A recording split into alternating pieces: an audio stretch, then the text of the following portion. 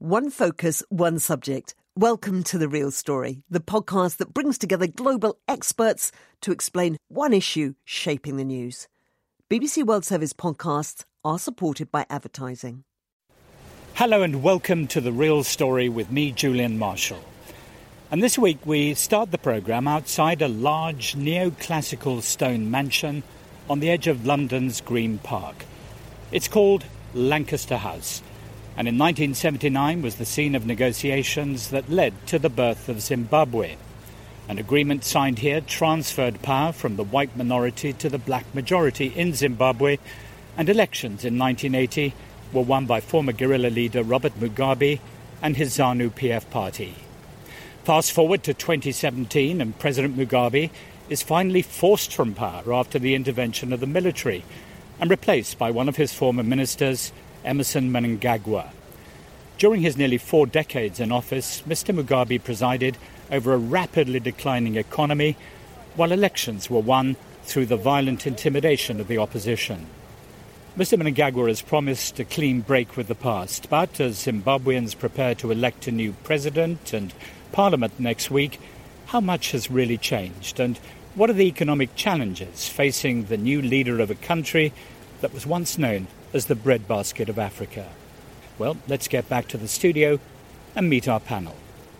And our panel is Julia Gallagher, Professor of African Politics at SOAS, University of London, and author of Zimbabwe's International Relations. Paul Mangwana, Legal Affairs Secretary for Zimbabwe's governing ZANU-PF party. He's in the Zimbabwean capital, Harare. And Dr. Alex Magisa, former Chief of Staff to the late leader of the opposition MDC party, Morgan Tsvangirai. He's in our Washington studio, and a very warm welcome to you all.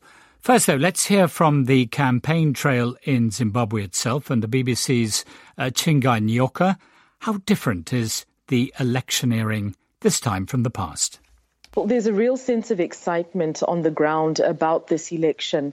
There's a sense of fresh hope about the outcomes. Compared to the previous election, there's been an observation that this is probably one of the most peaceful pre-election periods that Zimbabweans have witnessed in about 20 years. Political parties across the board have been able to campaign relatively freely and access some of those areas that were a ruling party strongholds. And the sense of excitement about this election, I guess, is reflected in the sheer number of political parties and individual candidates that have registered to participate. We understand from the Electoral Commission there are 23 presidential candidates, which is a 5-fold increase from previous elections, and as well as 55 political parties that have registered to take part. And so there's a real sense that this could be the fresh start that's been availed with this particular election. And what is also different, Chingai, from previous elections is the large number of people from abroad who are observing the elections. Absolutely, and specifically from the European Union as well as from the American Embassy. It's no secret that President Robert Mugabe had shut out observers or representatives from those particular countries in 2002. So it's been 16 years since they've been back. There's also a representation from the Commonwealth Group. It really shows the extent to which this government is really keen to get the approval of the international community. And how does the presidential election work? Must the winning candidate reach a particular threshold? The presidential candidate will have to win what's called an absolute majority. So that is 50% plus one of the vote. So he or she cannot take the presidency with just a simple majority.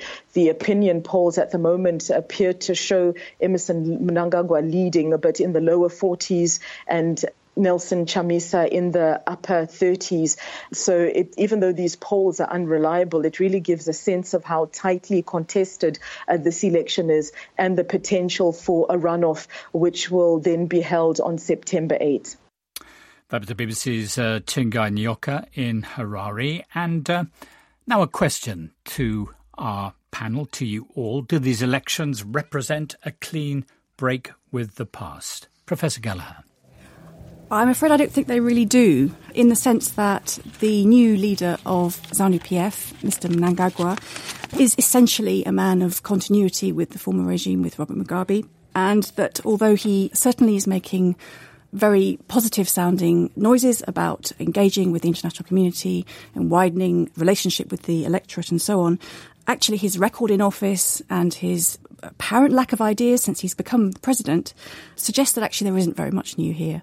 And so I don't see from the ZANU-PF side a great shift.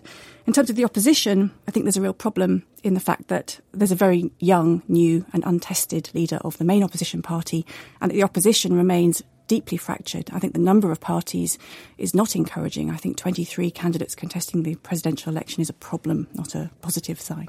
Paul Mangwana of the governing ZANU-PF, presumably you would take exception there to that characterisation of Emmerson Mnangagwa as being more of the same. Certainly is not more of the same. When you are a subordinate and you have a leader, your own character cannot reflect what that leadership will be doing. It cannot be a reflection of your own character. So President Mnangagwa should be measured in terms of what he has done since he assumed power. He has opened up the democratic space. He has clearly said we welcome foreign direct investment. We would want to normalize the relations with the entire international community. He should never be judged in terms of what was happening when the country was being led by President Robert Mugabe. He was a loyal subordinate, of course, but he should be measured in terms of what he has done, what he has said, and what he's really doing right now. And he has shown that he is a Democrat. He has opened the space. He's allowed every political player to have their space. The elections are free and fair. There is no violence in the country. Everyone is free to hold their own meetings, say whatever they want. He's not muzzling anyone. So it is a wrong characterization to say simply because he served as a subordinate in former President Robert Mugabe's office and also in his government, and therefore he's guilty of the sins you're accusing former President Mugabe to have committed. No. Dr. Alex Magesa, are these elections a clean break with the past? Well, thank you. I see that there have been a number of challenges in this election. Mr. Mnangagwa has tried, as Mr. Mangwana has said, to show up the face of a Democrat. But as Professor Gallagher pointed out, the actions do not always conform to the words. You will find with ZANU-PF that they will want to take credit for the benefits or the good things that were done during the Mugabe era, which were few, but deny the wrong things that were done during that period. And so they are denying Mugabe now that he is no longer in office. The reality is that, yes, there has been an opening up of political space since November. There is some more freedom for people to campaign and to participate in the elections, and the opening up to the world is a good thing. But we see a lot of continuities. For example, the captured institutions like the Zimbabwe Electoral Commission, the Zimbabwe Broadcasting Corporation, which is the public broadcaster, which is openly partisan, the military and other parts of the state which continue to bait for the opposition. The system hasn't really changed. So Mugabeism is still there, even though Mr. Mugabe himself is no longer there. We see a lot of false sense of entitlement among the current leadership that they should be in charge regardless of the situation. We see bribery of traditional leaders. All those things that used to happen during the Mugabe era are still happening. What about that particular point, Dr. Magesa, that Professor Gallagher made, questioning the suitability of the opposition presidential candidate, Nelson Chamisa, for office? He hasn't been tested, she said. Nelson Chamisa is a career politician. He has been in politics since he was in his teens, and he has worked with very tenacious and courageous leaders and learned from them, people like the late Morgan Tsvangirai himself. Nelson Chamisa is one of the few people who have stood the test, who have remained loyal to the democratic cause. The important thing about Nelson is that he's got a team of people around him, a team of elders, a team of people who are willing and able to assist him in this. one of the problems that Zimbabwe has is that we have had strong leaders like Mr. Mugabe and very weak institutions. I would rather have Nelson Chamisa, who is coming in fresh, and he will be subordinate to the institutions and work with people who are able to assist him in carrying out this task. Paul Mangwana, does the governing ZANU-PF party believe that it has a right to go on governing Zimbabwe? ZANU-PF does not have a right to continue governing Zimbabwe. It must only govern as an expression of the wish of the people of Zimbabwe. It is a democratic party. It is going into this election without a sense of entitlement. It is going into this election with its policies clearly articulated, with its deliverables, with its rich history of the interests of the people of Zimbabwe. It is the party which brought independence to the people. It fought the colonial regime. It has ushered in black empowerment. It is there to represent the interests of the majority of the people of Zimbabwe. And it is clear that it is going to correct whatever wrongs could have been done in the past and usher in a new dispensation, as we call it. Professor Gallagher, ZANU-PF in Zimbabwe is clearly trying to rebrand itself. Are you convinced? I think it did a pretty effective rebranding exercise in the last elections, actually. The 2013 elections, ZANU-PF campaigned very vigorously and did a fantastic job, particularly in the rural areas, in really reaching out to people and promising them and even giving them things that they really wanted. And I think one of the things that's often overlooked about that last election is how persuasive and how effective as a campaigning machine ZANU-PF really is. I think that will continue. They know how to do it. They're incredibly effective political campaigners. In terms of actual change once an election is over, it didn't happen last time. I'm not convinced it will happen this time. I think that the material interests of the leaders of that party and their connections into the military are too entrenched to let go. And I would be extremely surprised if actually there was anything underneath a rather superficial attempt to re-engage the electorate. Dr. Magesa, is that something that worries you too, this nexus in Zimbabwe between the governing party and the military? I think it's a concern. It's a concern because of the history that binds the military and ZANU-PF.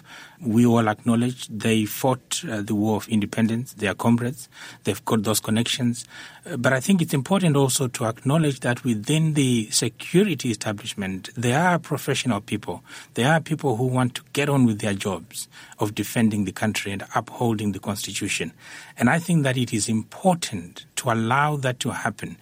I don't think that it will happen with ZANU-PF in charge. I think it's actually important, as we have said in the past, that ZANU-PF should experience life as an opposition party. If they do that, they will understand. A few years ago, Paul Mangwana and I were sitting on the opposite sides of the table during the constitution-making process, and we used to say, look, guys, one day you might be in opposition, one day you might want to do this thing to Mugabe. Let's have these good clauses in the constitution. And some of them used to refuse. But of course, we found common ground eventually, and we produced a constitution that we are proud of, and they were able to use that constitution to get rid of Mr. Mugabe. So I think that there are opportunities to have a professional system, to have a bureaucracy that works for the country as opposed to working for a particular political party. This idea of ZANU-PF capturing institutions is what has caused Zimbabwe to be in these doldrums.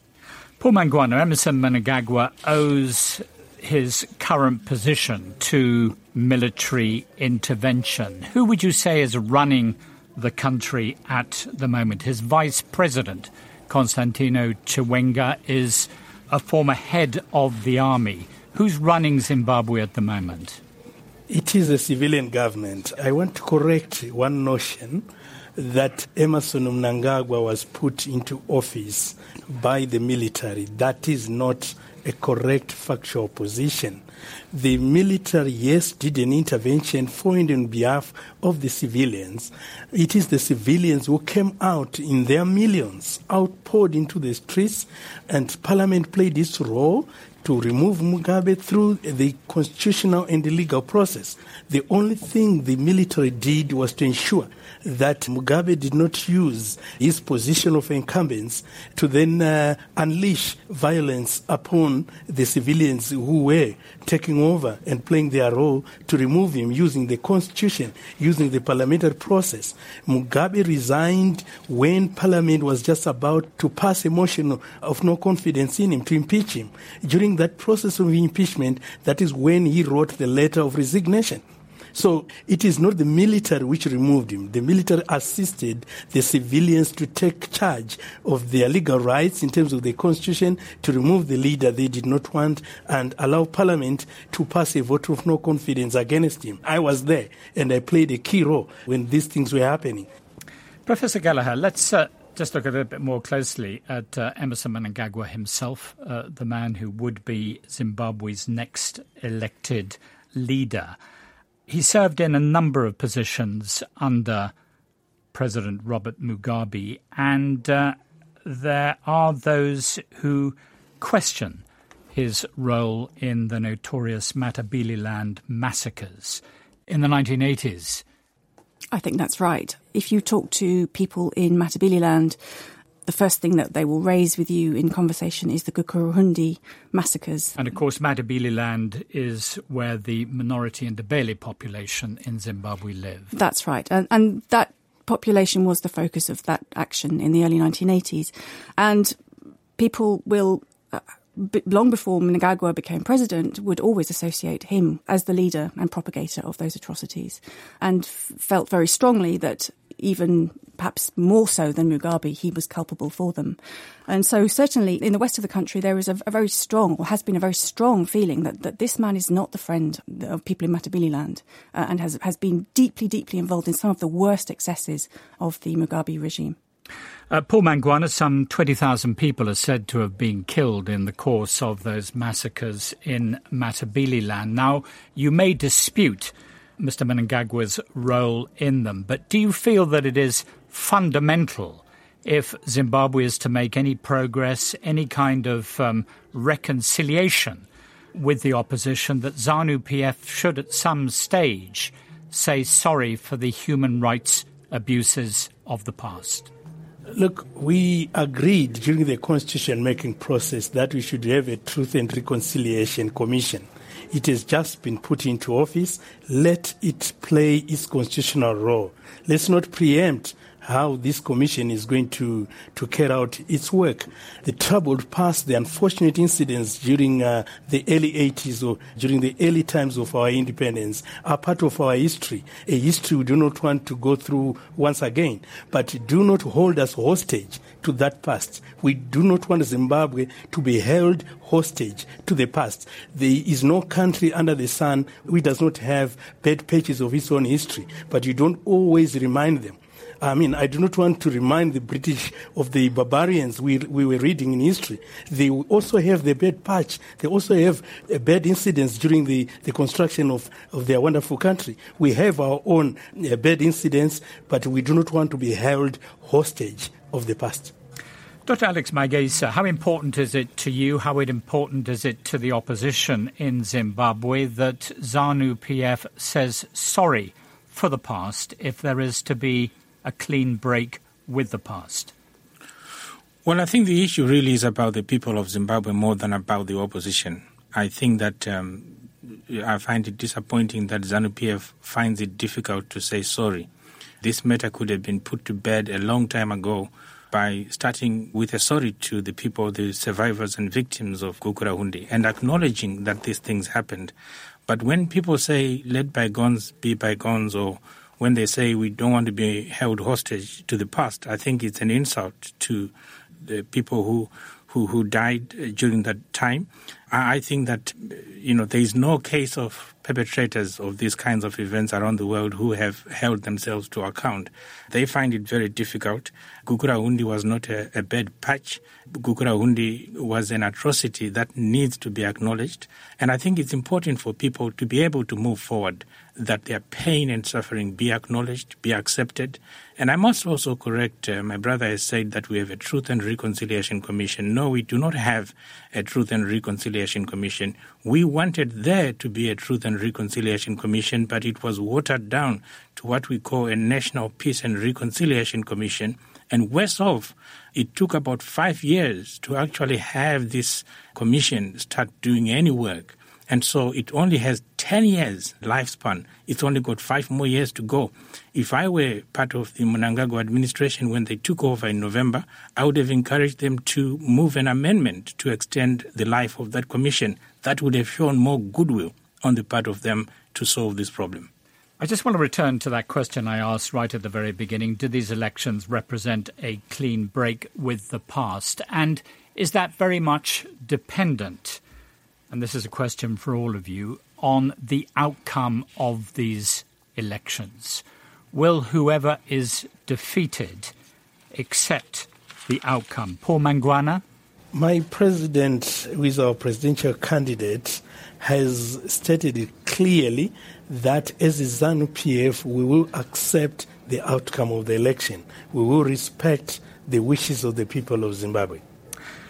Dr. Magisa, would Nelson Chamisa accept the outcome of these elections if the opposition was defeated? Because he fully expects to win, does he not? Well, you don't go into an election when you think that you are going to lose. He is very confident that the people of Zimbabwe are going to back him and the MDC alliance, and there has been a surge in popularity and support over the past few months. He has done phenomenally better than many people who would have given him back in February when he took over as president of the MDC. Nelson Chamisa has said this process has got serious problems. He has raised those challenges. He has articulated the problems that the election has with the credibility of ZEC. I think it's important, Julian, that we understand that an election for Zimbabwe should not just be good enough. It has to be a good election. A lot of people look at the absence of peace and say, oh, therefore it's a free and fair election. But that is a very low test. It's not about the absence of peace. It's also about the other issues that affect an election, the credibility of the referee, the rules are being respected, and all sorts of things that have been raised in this election. And so Nelson is saying, we are going into this election with extreme reservations about the credibility of the process. But our people are saying, go to the election, we will back you, and Nelson Chamisa expects to win. Julia Gallagher, let me just strike a slightly cynical note. Would the military in Zimbabwe allow ZANU-PF to lose? I think it's unlikely. Because the way that power structures are set up at the moment, it just isn't going to be in their interest to see an overturn of the ZANU-PF regime. You're listening to a podcast edition of The Real Story from the BBC World Service, this week looking at elections in Zimbabwe. Each week we tackle a different topic, and you can download the programme every Friday. Why not subscribe so you don't miss an edition, and please leave a review. We love recommending our other BBC World Service podcasts as well, and we have a new one to tell you about. Kulki presents My Indian Life. Hello, I'm Kalki Kikla, a Bollywood actor, and I've got some really exciting news. The BBC World Service is about to launch a brand new podcast, and I'm presenting. My Indian Life is about being young and Indian in the 21st century. I won't be shying away from tackling difficult topics. You can listen to the special preview edition now. Search for My Indian Life wherever you find your podcasts. Now let's get back to this edition of The Real Story with me, Julian Marshall, looking at Zimbabwe and my guests. Julia Gallagher, Professor of African Politics at SOAS and author of Zimbabwe's International Relations. In Harare, Paul Mangwana, Legal Affairs Secretary for Zimbabwe's governing ZANU-PF party. In Washington, D.C., Dr. Alex Maigisa, former Chief of Staff to the late leader of the opposition MDC party, Morgan Tsvangirai. And joining us now from Harare, Farai Mutambanengwe, Zimbabwean business executive and entrepreneur and executive officer for the SME Association that promotes small and medium-sized businesses. And Farai, many thanks for being with you. But I want to turn first just for an overview of the state of the Zimbabwean economy at the moment to Professor Gallagher. How would you characterise the economy? The economy is not in good shape. It had stabilised after 2008, after a period of hyperinflation. And during the transitional government, the government of unity, where the opposition came together with ZANU-PF to form a coalition, it was largely stabilised after the Zimbabwe dollar was abolished. It didn't really grow, but people were able to catch their breaths from that terrible period of hyperinflation when you just didn't know where your next meal was coming from. Since the 2013 elections, the economy has not really improved. People's situations haven't got better. And it's just sort of reached a kind of situation of kind of steady state doldrums, really.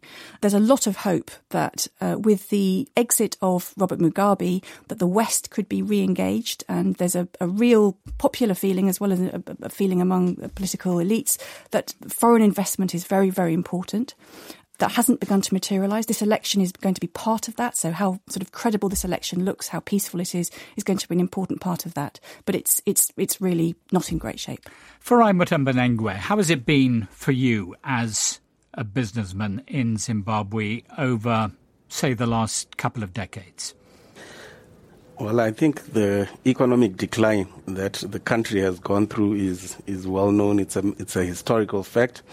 We had hyperinflation in the first decade, which was, of course, stemmed by dollarization. But I think what happened just after dollarization is what planted the seed for the situation that we are in right now. Because, dollarization is primarily meant to halt hyperinflation. It's not a solution for economic growth. So dollarization was good for a few years, but thereafter we should have had a local currency. And even during the time of the GNU, I know a lot of people want to say that... That's the Government of National Unity when ZANU-PF joined with the opposition. Yes. I know a lot of people want to say that, things improved. But the fact of the matter is that because we were dollarized and we were very much an importer, our industry had been decimated in the previous decade, it was inevitable. You're using a hard currency in a continent where everyone else has a soft currency. So it was inevitable that you would have a lot of imports. Those dollars would be wiped out of the economy, and eventually we would be left without an operating currency. And that's exactly what happened. When I look at it, the GNU, yes, it stabilized hyperinflation, but it did not create the conditions required for economic growth. And up to now, we're still struggling with the same issue because we then ran out of the US dollar. The government then came up with the bond note, which in itself is not a currency. And that also creates a lot of problems because officially it's supposed to be 1-to-1 to the US dollar. Practically, there's a parallel market, and right now it's anything between 60 to 80% premium trading on these markets. Can I just interrupt for Ryan? Sure. I know that this, the currency is extremely important, but I just wondered how you as a businessman and the kind of small and medium-sized businesses that you try to promote, have they managed to survive or have they gone under? Well, people always make a plan. That's why there's that parallel market, but it's not ideal at all because, there's a lot of things that happen there. Obviously, the rates are not market determined, so they're set by black market dealers. I think that has been the biggest failing of government, failing to solve this issue around cash, in fact, around having a local currency as well as having a proper foreign exchange management system because, trying to fix the value of the currency. You've got a weak economy and then you want to fix yourself to a strong currency. It doesn't work. Paul Mangwana of the governing ZANU-PF party. Mr. Mnangagwa says pretty well every week that Zimbabwe's open for business. But what is his economic plan for revival? His economic plan for revival is to re-engage the major international economic players to attract foreign direct investment, which will stabilize the economy, increase the production capacity by local industry, use the existing natural resources, manage our foreign currency properly, and then expand the economy and create jobs for our people.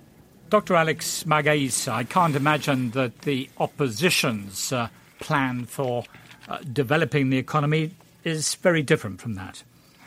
Well, the problem with ZANU-PF is ineptitude when it comes to managing the economy. It's a sheer lack of discipline. They spend. They printed money in the first decade, as Farai pointed out, the hyperinflation. They continue to print money now. We have a problem of a government that spends what it does not produce. There are no revenues. And so we are not producing as a country, and we are buying a lot more from other countries. We have become one huge supermarket for South African grocery stores.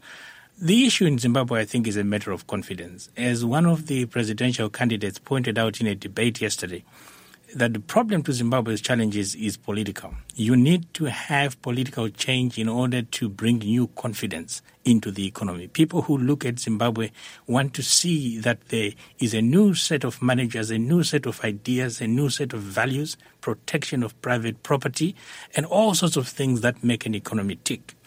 The problem that you have with our colleagues in ZANU-PF is that they have conflicting messages. My brother Paul Mangwana here is talking about re-engaging international partners like the IMF, the World Bank and others. Just yesterday, in a presidential debate where candidates and their representatives were speaking in Harare, Chris Mutsvangwa, who is the presidential advisor, was rubbishing the IMF and the World Bank, saying that they are not needed, that they are not necessary. So what is the message? How do you re-engage when you are giving out conflicting messages as a government and as a government to be? The MDC has produced its own economic blueprint, the SMART document, where it articulates in extreme detail how it wishes to run the economy. And of course, issues of re-engagement are crucial. Debt resolution is crucial. Helping people to start producing again so that Zimbabwe is able to generate its own currency. Farai is right that we need our own currency, but it needs to be supported. And that has to start from the productive sectors, looking at our critical parts of the economy, mining, agriculture, and others. Right now we have a hemorrhaging economy. There is so much corruption, 38 years of corruption. You don't get people getting prosecuted. You only get one former minister who fell out of favor, getting prosecuted and jailed for a $12,000 offense. But there are millions, if not billions of dollars that have been lost in our economy, and nothing has happened. You don't develop when you continue with the same system. Paul Mangwana, your answer to that? We have got structures which have been put in place to deal with corruption. We want to strengthen the Anti-Corruption Commission. We want to seriously re-engage with the international community. We want to create employment in our country. We want to expand the productive capacity of Zimbabwe. We have got everything to get our country to run if we can only focus on production. And this is what President Mnangagwa has been rallying Zimbabweans towards, to say, look, let's continue to produce. Let us correct whatever wrongs we've done in the past and usher in a new dispensation, move forward, and let everybody focus on production. Professor Gallagher, we can't talk about Zimbabwe's economic decline without talking about land, agricultural land, and Mr. Mugabe's policy of the forcible seizure of white farms. Could you just explain the background to that? Land distribution in Zimbabwe was one of the most egregious of the colonial wrongs.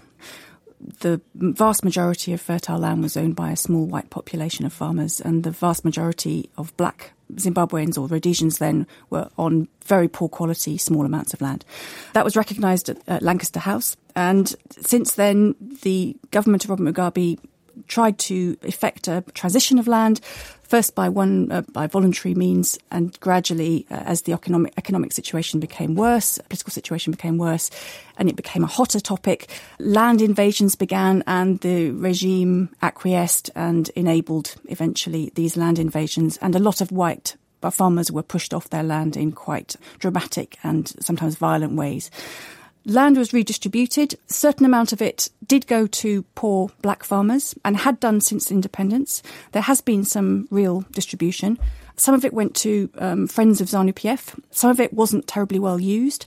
A lot of the small new black farmers weren't enabled to farm the land properly, weren't given the inputs, didn't necessarily have the expertise to do it.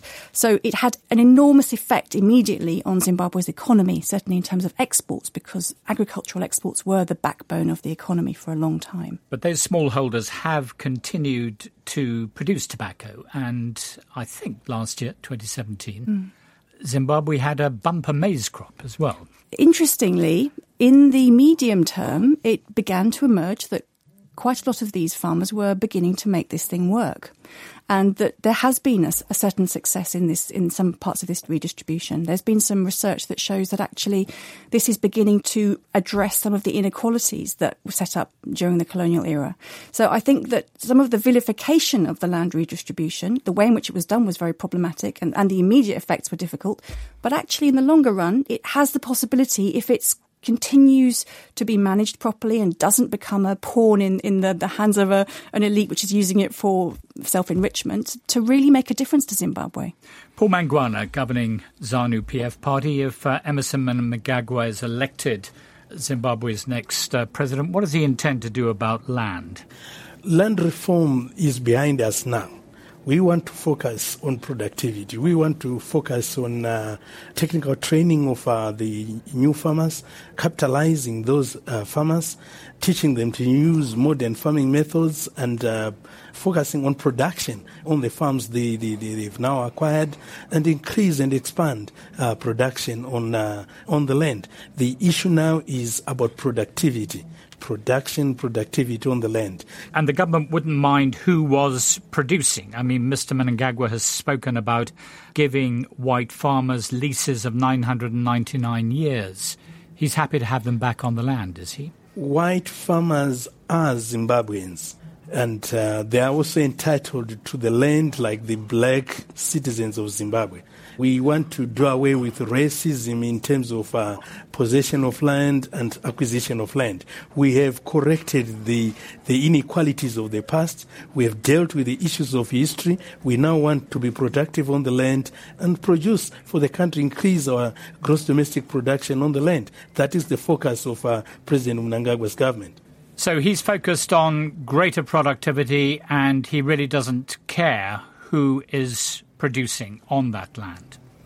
We have already redistributed land, and we are happy that the black majority are now the majority players in terms of land ownership, land possession, ownership, and productivity. We want them now to increase what they are producing on the land together with the remaining white farmers who are still on the land. Dr. Ags Magaisa, is that how the opposition MDC and Nelson Chamisa see it? Well, I have to start by saying, when you started the program, you were at Lancaster House. I believe that one of the biggest failings of the Lancaster House agreement was maintaining this land ownership system, which was grossly inequitable. It only postponed the problem rather than solving it. And so what happened post-2000 was bound to happen at some point, and it's regrettable. You're talking about the forcible land seizures. That's right, yes. I think that it needed to be resolved. Yes, the methods were disagreeable, but as Paul Mangwana has said, this is a phase that I think most Zimbabweans believe has come and has passed. There are issues that need to be resolved, issues to do with compensating those who made some economic losses due to the land seizures and the destruction of property. But one of the most important issues which needs to be resolved is multiple farm ownership, because one of the reasons why the land redistribution exercise was undertaken was in order to ensure that land went to as many people as possible and was taken away from the few, the elites. But we have just transferred that from the white elites to the black elites, political elites, who are now holding on to multiple farms. We have a commission which is supposed to have started doing work way back in 2013, but it hasn't really produced anything to date. And so we continue to have this problem of inequitable farm ownership. We also need to ensure that the farmers who are on the land have security, and they need to get title to that property. It gives them an incentive to invest. It gives them an incentive to grow crops that take longer to mature but are very useful and bring more foreign currency to Zimbabwe. I think it's important that we maintain and support those who are producing. I think tobacco farmers have done phenomenally well, and it needs to be acknowledged. But I think there are other areas where we are still lacking. We need to make maximum use of the land that is available. And I think a policy, an agricultural policy that focuses on this, which is underpinned by secure property rights, I think will be most useful in transforming Zimbabwe's agricultural sector so that we begin to produce like we used to 20, 30 years ago. Farai Mutambanengwe, if I can just bring you back, and would you imagine that's what the business community in Zimbabwe is looking for, not just a coherent agricultural policy, but also a coherent economic policy from whoever emerges as the next president, the next government of Zimbabwe? Yes, definitely that is the case, because what industry is looking for really is just, an enabled environment where people can actually get down to business, get down to the productivity that the economy needs. The expectation is that it should happen. Already, for the last few years, there have been years of doing business reforms where the private sector has been involved, government has been involved. And really, I think the only remaining big issues at the moment are the issues around cash, around foreign currency, fiscal discipline by government, and obviously corruption has to be addressed as well as unemployment. Could I just pick you up on that? Because, we've been talking very much in sort of macroeconomic terms, and maybe we do need macroeconomic solutions. But I'm sure that most young Zimbabweans, and in fact an awful lot of Zimbabweans going to the polls, will be wondering where on earth are the jobs going to come from in a country where unemployment is sometimes said to be more than 90%. In Zimbabwe, it's very difficult to say what's happening because most of the economy is now informal. Most people are working for themselves. They are running their small enterprises, even medium-sized enterprises. But you do have a huge swathe of youth that are unemployed. A lot of graduates that have come out and that have failed to get jobs. And obviously, the SME sector at the moment is not really creating decent jobs. It's creating menial jobs or very mediocre jobs. And what we need is an economy that creates decent jobs, an economy that generates capital, because right now things are going downwards instead of going upwards. So you have to have an enabled economy that then enables even your SMEs to grow, start creating employment for the unemployed. And the policies around FDI, etc., those are also very good. You want your FDI to come in because your small and medium-sized enterprises often link themselves to large companies. So those are the solutions that we need, especially to address unemployment. Professor Gallagher, FDI, foreign and direct investment, and the desperate need for that in Zimbabwe. But job creation, can it be done? I'm not an economist. I think it's extremely difficult.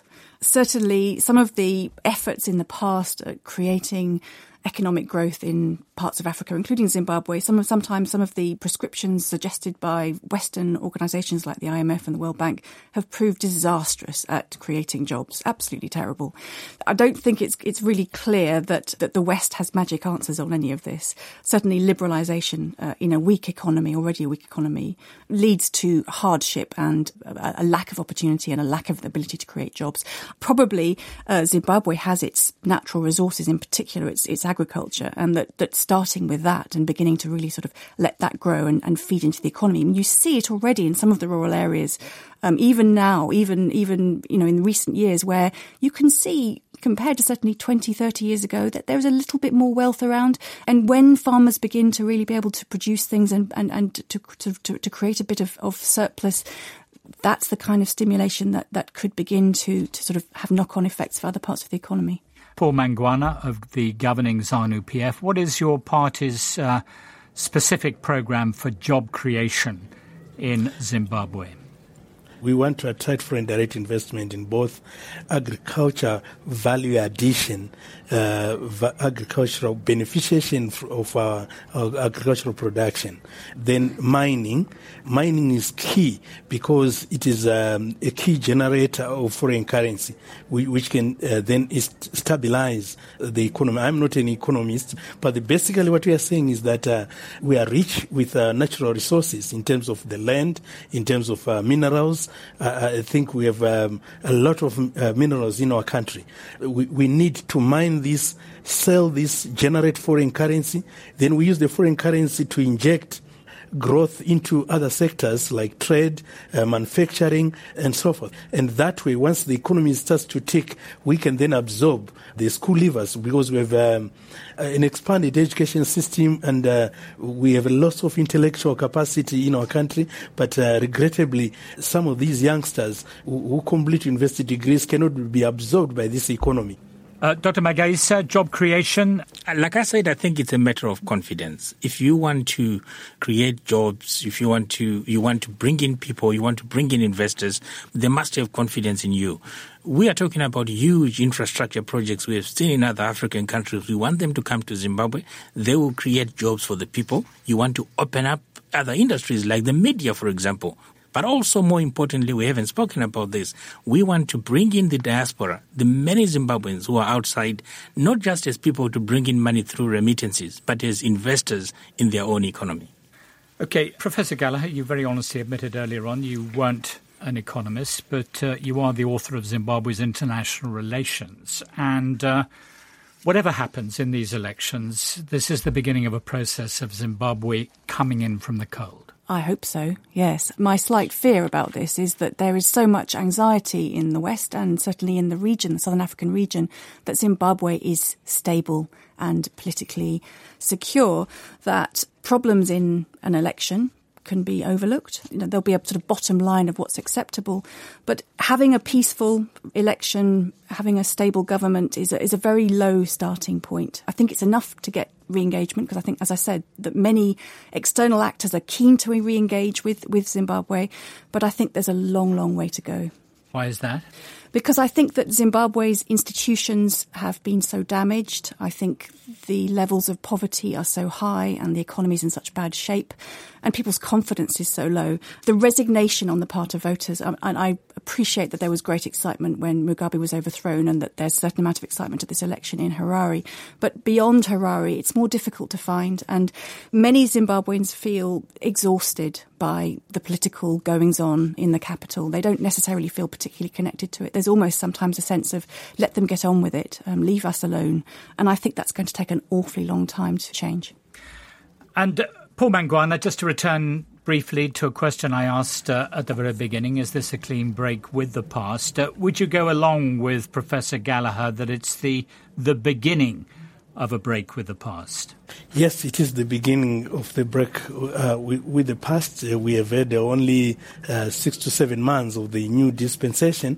The new leader is coming and he's saying, look, let bygones be bygones. Let's move forward. Let's re-engage with our former colonial masters and let Zimbabwe is free for everybody to come. We will deal with everybody at arm's length, and we are prepared to review some of our policies which appear to have been hindering foreign direct investment, where everybody is welcome to come invest in Zimbabwe, and this is the new dispensation's view. Farai Mnangagwa? I think that definitely, November was a turning point. The economy is definitely improving, but the cash and foreign currencies issues need to be sorted, because those are holding up even your foreign investors. Anyone who wants to invest into Zimbabwe can't do so if you don't have a transparent, a clear monetary management system. But as far as the election is concerned, I think it's just a matter of getting it done, and whoever emerges, hopefully, at least what we are happy about from an industry and commerce point of view is that Mr. Mnangagwa has been saying the right things, and definitely his policies are policies that are workable going forward, provided we solve this bottleneck. The opposition is also coming in. They've got their policies. The fear is that there might be some undoing of the ground that has been covered in the last few years. But, we remain hopeful. What we want really is a functional economy, one where everybody is happy at the end of the day. Everyone is able to make a decent living. Dr. Magaisa, the final and brief word to you, the beginning of a clean break with the past. Well, I think one of the issues that really keep me awake is that whoever wins this election, half of the country will be depressed. almost half of the country will be in depression. And so I think that's a huge challenge for whoever succeeds, which is to pull the other half to begin to believe that they will be able to move forward. I would have said, my brother Paul Mangwana, we were hoping that we would have proportional representation in our constitution. It was rejected. It might have produced outcomes that would have allowed for different kinds of governmental arrangements than the winner-takes-all system that we currently have. But anyway, I wish Zimbabwe well. Dr. Magisa. And that's it for this week on The Real Story. Thanks to our guests, Julia Gallagher, Paul Mangwana, Alex Magese and Farai Mutambanengwe. If you'd like to listen to the programme again or any other from the archive, you can listen back online by searching for BBC The Real Story. From me, Julian Marshall, and the rest of the team in London, that's The Real Story for this week. Thanks for listening.